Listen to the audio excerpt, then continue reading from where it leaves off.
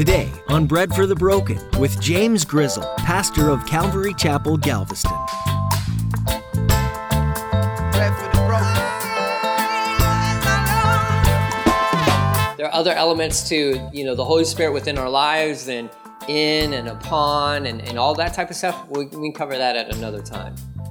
But just the basics, the essential of the Holy Spirit in us happens through our faith in Jesus Christ.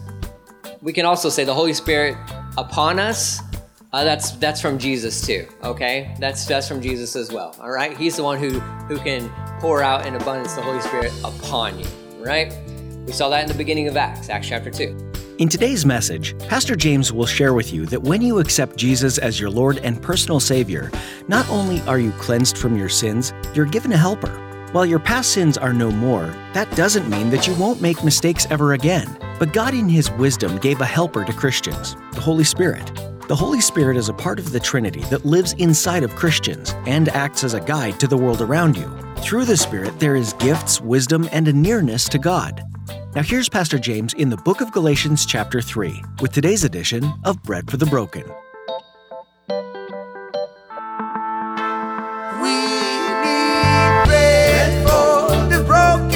Some bread to the broken. We need hope for the hopeless. Give some hope to the hopeless. Bread for the broken. Just point people to Jesus. Jesus. Talk about how beautiful He is. Talk about how amazing He is. Talk about how great the fact that He died on the cross for mankind, all of mankind, and how simple it is just to surrender to Him and to follow Him. I got caught up, and it's, again, my tendency is a works-oriented mentality. I mean, that's just, I've always been that way, and I don't know why, but I've always been that way, and I get caught up in that mindset, too, of if I'm not performing, if I'm not doing this, if I didn't do my morning devos, then, man, I don't think God's mad at me, but, man, He surely is not pleased with me, right? And all this stuff, and it's no, stop that. It's relationship. It's relationship. You wake up in the morning, or you stay up at night to do your devos because you want to spend time with Jesus, because He's your Savior. It's that simple. It's that beautiful. That's it, right? You go and serve the Lord because He's your Savior. And you're not worried about the scorecard. You're not worried about if I don't do these things, then no. Jesus, man, you told me to follow you, so I'm going to follow you. Where do you want me to go? What do you want me to do? Who do you want me to talk to? You're going to have to give me the words because I don't always have the words. And it's just a simple relationship thing. And that's what Paul's driving home with these guys. He's like, look, it's not about the exterior things. It's not about the circumcision. It's not about the dietary stuff. It's not about that stuff. It's about simply a relationship with Jesus, pure and simple. That's it. You follow Him because you love Him. That's it. And you'll continue to follow Him if it is based on love, because that works thing, it'll burn you out faster than anything else. Because you're trying to keep score, and Jesus is up in heaven thinking I'm not keeping score. I'm not, but here's the lie of the enemy. Satan, if he can't steal your salvation, which he can't, if he can't stop you from going to heaven, he will work to make your life a living hell here on earth by placing that thing of works on you. His goal is to make you the most miserable Christian on this planet, which equals an ineffective Christian. Miserable Christians equal ineffective Christians, and they're bad witnesses. And that's his goal. That's the enemy's goal, because he's lost you. You once were on his team, but he's lost you to the other side. So his whole purpose and goal within your life is to make you absolutely miserable the whole way until you get to heaven. Your goal is to wake up every morning and say, you know what, Jesus? I have so much to be thankful for. I have so much to be grateful for. Yeah, there's a virus. It's a real thing.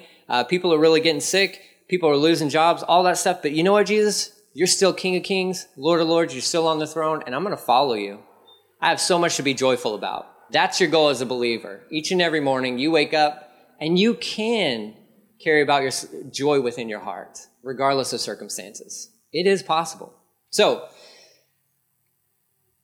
he's going on. He's moving on through this thing. He goes on to say, verse 10, but those who depend on the law to make them right with God are under his curse. For the scriptures say, cursed is everyone who does not observe and obey all, the key word there is all, the commands that are written in God's book of the law. Well, good luck on that, okay? If you want to live your life based on the law, good luck. There's like 600 and some odd laws. So, make a really good list, hang it on your entire refrigerator door because it's going to take up that much space, I'm sure. And each and every morning and each and every moment of each and every day, revisit that thing to make sure you're not breaking one of those things. Because if you break one, deal's off. The deal's off. We can even just do the 10 Commandments. Even if you just break one of those, done. You're done. It's over. And now you think back and you're like, well, I've been on this planet. I have been on this planet for 41 years. And it's like, man, if I'm only concerned about that right now, there was a lot of years where I was not concerned about keeping the law, and I broke a lot of those things. So I was disqualified long ago. In fact, you're born onto this planet. You're already disqualified. You're a sinner. It's only a matter of time before you break one of the laws. What Paul is saying here is like, look, if you want to live by that, well, that's fine. The reality is, if you break one, you've lost. Game over. So you can keep doing that. You're only going to get frustrated. And especially as a believer, you're going to burn out. You will burn out. You can't make it by trying to live up to the law and its standards.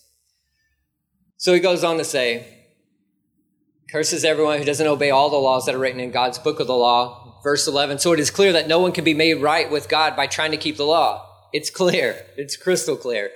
For the scriptures say it is through faith that a righteous person has life. Okay? It's through faith. You want life abundantly. That is only accomplished through your faith in Jesus Christ. That's it. Is the law, then, the question that's going to come up is like, well, then what's the point of the law? Then why do we even have this thing? He'll answer that in a second. But it's clear that the only way as far as life, and we're talking about eternal life here, it's through faith in Jesus. For the scriptures say it's through faith that a righteous person has life. This way of faith is very different from the law, which says it is through obeying the law that a person has life, which we know it's just impossible. You can't do it.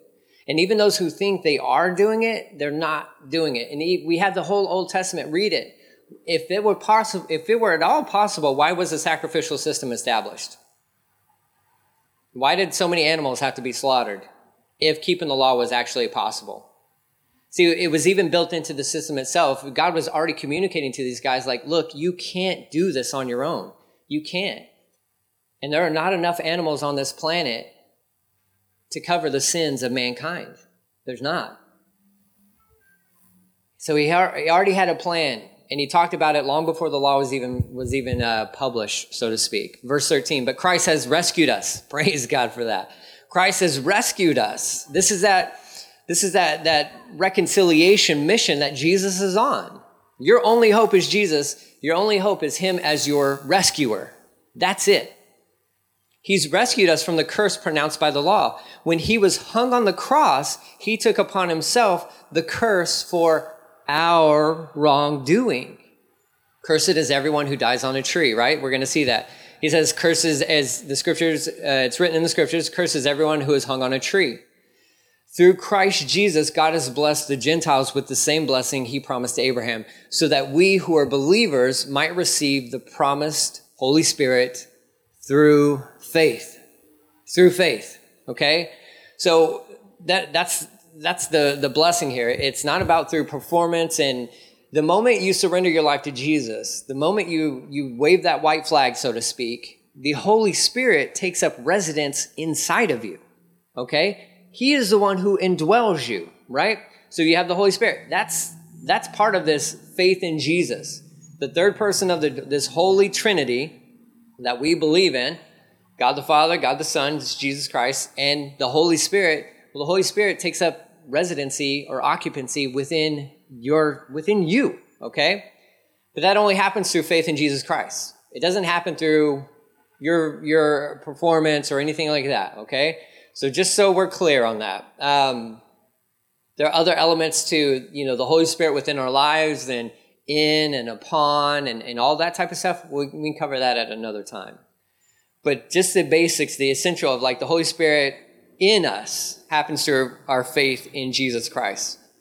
We can also say the Holy Spirit upon us, that's from Jesus too, okay? That's from Jesus as well, all right? He's the one who can pour out in abundance the Holy Spirit upon you, right?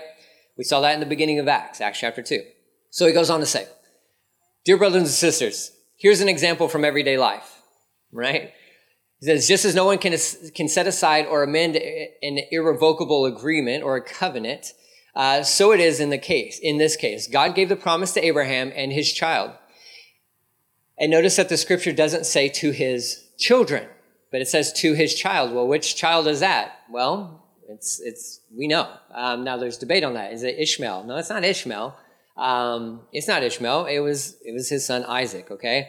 So it was to Abraham, to Isaac, and it says, and notice it doesn't, not to his children, but to his child, as if it meant many descendants, okay?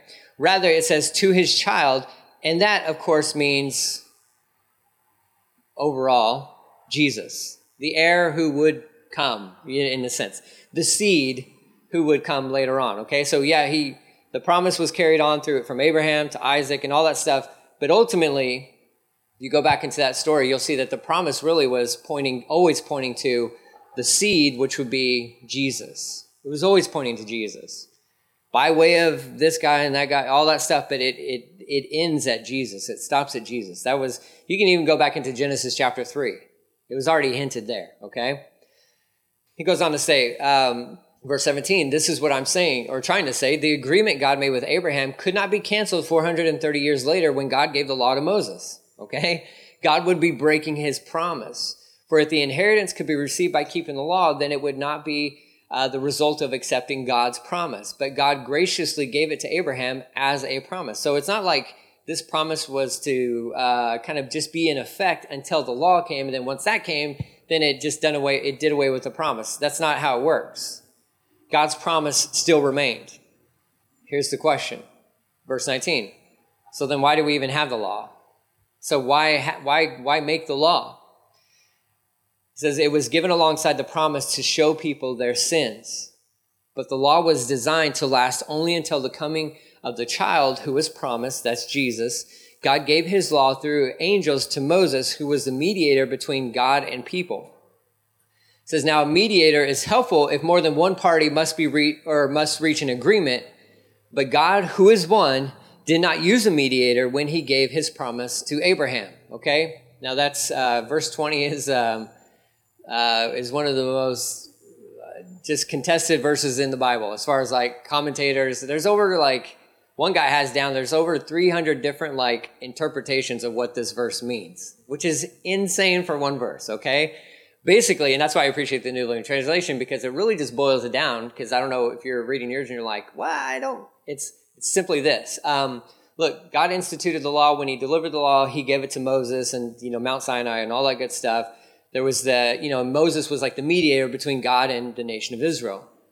But before that, concerning this promise, it was just God and Abraham. That was it. It was just God and Abraham. He's like, look, Abraham, here's the deal. The Messiah's going to come through your family. I'm going to make a great nation out of you guys. But the promised one is going to come out of your family, and your family will be, and your family and this promise will be a blessing to all nations. All right, and they so to speak, they shook on it by way of Abraham walking through a bunch of, animals that were split in half, okay? So the covenant was signed, sealed. I mean, there's no breaking this thing. And that was between God and his friend Abraham. So why the law then? Well, the law is simply just to show us that, we're sinners. We're sinners. We need a Savior. From the very beginning, it was there to... Now, there were aspects of the law, in case you don't understand the Old Testament. The children of Israel were coming out of Egypt and going into the Promised Land, and there were people occupying the Promised Land, living their lives in such a way that was unhealthy, number one, okay, harmful to humanity, the other side of that, and so part of even the laws and stuff, it was a benefit to the nation of Israel. They're going into this Promised Land, and God's like, look, you can't live like these guys. Okay, because even if these guys keep living the way they are, they're not going to make it. they're not going to make it. They're killing each other. They're killing their babies. They're doing all this stuff, and it's just detrimental to society itself. So God throws out these laws. For part of the laws are really to show Israel how to live in one sense, but then also how to live with each other. You shouldn't be killing each other. Murder is bad. Murder is wrong. Murder is wrong. Murder is always wrong. You shouldn't covet. You should have no other gods before me. Meaning God should be when it comes to that, God is he's on the pedestal. He's number one, numero uno, right? No one else other than him. And those lists, I mean, everything that was there was to benefit the individual, but then also to benefit the individual's neighbor, right? And so if everybody's doing this stuff, quote unquote, then they would be okay, so to speak. Now, again, the law, its intent was it's not so much to get them to heaven. It's just to show them, like, look, I'm going to throw out all this stuff, but you guys aren't going to be able to do it. You're not going to be able to do it. You're not going to keep any of it. Jesus showed up on the scene and he communicated to the Pharisees, is like, look, you guys don't even understand what you think you're living. Because you say it's wrong to murder, and you guys all think you're not guilty of murder, but when you hate somebody in your heart, then you've murdered them. It's the same thing. It's the same thing. Hatred towards another human being, it is murder. And just so we understand that's a tremendous sin against God. I hope we understand it, especially in light of our even recent news. I mean, a young man got murdered, technically, was hunted down. So what's the big deal about it? This is a guy who's made in the image of God. So when we hunt down other human beings, especially if it's based on skin color, if we murder people, and regardless if we're willing to murder people, that's a direct sin against God, because human beings are created in the image of God. That's an assault on God. I hope we understand what murder is, because I think sometimes we hear it so much, and it's sad, it's tragic. And sometimes we become so dull and so numb to these things, like, oh, another person got murdered in Houston. Oh, another person. No. These are attacks against God himself, because humanity, you and I, regardless of ethnicity or any of that stuff, we're made in the image of God. That's why everybody matters. Your lives are valuable. Your lives are precious. And Jesus showed up and told the Pharisees, he's like, you guys are more guilty of murder than anybody else, because you hate so many people. You're guilty of adultery. Well, we've never been with anybody other than our spouses. Yeah, but you lust in your heart, so that makes you guilty of it. See, they never thought about these things in those terms, but that was always the intent from God. He's like, it's not the physical thing. It's what's happening internally inside of you. That's kind of what matters. And you might be thinking you're doing a good job, but internally, you're failing miserably. So the law is it's there to reveal to us that, man, you just don't got it. Blessed are the poor in spirit. Blessed are those who realize you are spiritually bankrupt apart from Jesus. You're bankrupt. You got nothing. Well, I've been to church every single Sunday. Well, okay, cool. Doesn't mean anything. Sweet. That doesn't get you anything. Apart from Jesus, we're spiritually bankrupt people, meaning we need Jesus each and every day. Each and every moment of each and every day. The law just comes alongside, as it's going to be likened here to a tutor. It's going to just point us to Jesus, saying, look, you're busted. You got nothing. You got nothing. Here's the good news. The one who satisfied the law has freely offered this tremendous gift to you. No strings attached.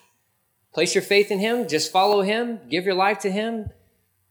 And there you go. Live free. You set free, live free, right?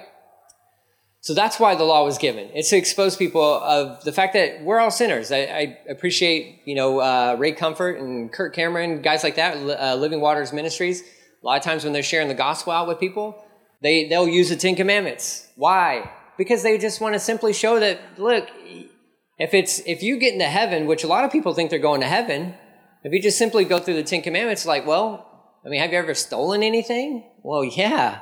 Everybody's stolen something, I'm sure. I'm kind of guilty of it. I know I'm guilty of it. My kids are always discovering just about how bad of a sinner I was. Always. But, okay, well then you've broken the law. And if the standard is you break one of these things, you can't go to heaven, well then what are you going to do with that? Have you ever lied before? Well, of course. You have to lie, right? Like, you have to lie. That's kind of how we're conditioned. You have to lie. Well, okay, but it says you can't lie. Have you ever murdered anybody? Well, of course not. I've never murdered anybody. Well, you've hated somebody? Well, yeah, guilty. So what are you going to do with that? So based off of this, they always go through the thing, you're a lying, thieving, murderer, and you stand before God. Well, what's he going to, based on, your performance, what's he going to say? Well, you can't come in. But here's a lying, thieving, murderer who will stand before Jesus, and he's going to say, hey, I'm so glad you're here. Well done. Well done, good and faithful servant. Get in here. Give me a hug, right? No worries about COVID. None of that stuff. Let's embrace. Let's hug. Heaven's just one more reason to appreciate heaven, right? This virus has shown us so many reasons to appreciate heaven. It's because it's based on what he's done for us. He satisfied the demands of the law. He died on the cross for us. He was hung on that tree for us. That's what it comes down to. Your freedom comes through that one act of Jesus. Your freedom from the law, your freedom from sin. If sin's got you beat down, you just need to turn back to Jesus. It's as simple as that. If legalism has you beat down, you need to turn back to Jesus. If something in this life has you under its control, you simply need to just turn back to Jesus. And I can communicate to you with 100% confidence that he's standing there just waiting for you to embrace you. You're like, but what's he going to think? No. He already knows. He already knows. But it's too far. I've gone too far. No, you haven't. You haven't. There's no such thing as too far when it comes to turning back to Jesus. There's no such thing. He says we have this opportunity to live as free people within this life. It doesn't mean you'll never sin. That's not what it's talking about. But you don't have to be controlled by sin. It's no longer your master. That's part of that surrendering to Jesus is you serve a new master. The text goes on to say, I'll pick up in verse 31 there. It says, is there a conflict then between God's law and his promise? Of course not. Of course not. Absolutely not. If the law could give us new life, we could be made right with God by obeying it, but it can't, and we can't, so it's just not going to happen. It says, but the scriptures declare that we are all prisoners of sin, so we receive God's promise of freedom only by believing in Jesus. There you go. You want freedom? You want to be set free? Trust Jesus. Surrender to Jesus. That's it. But practically, what does that mean for me? Well, that means welcome to the fight and just keep fighting. Not in your own strength, but the Spirit who lives inside of you, you need to just let that Spirit fight for you, okay? So that's the thing. I can't, I know sometimes I'm one of those guys who's like, okay, yeah, that's cool, but give me some practical things. Like, what do I do? Well, read your Bible every day. Read your Bible. Start there. Not because you have to, but because you want to. Read your Bible. Pray. Pray all the time. All the time. I don't know how to pray. Do you know how to talk? Yes. We all know how to talk. And it's choppy at times thanks to text messaging, right?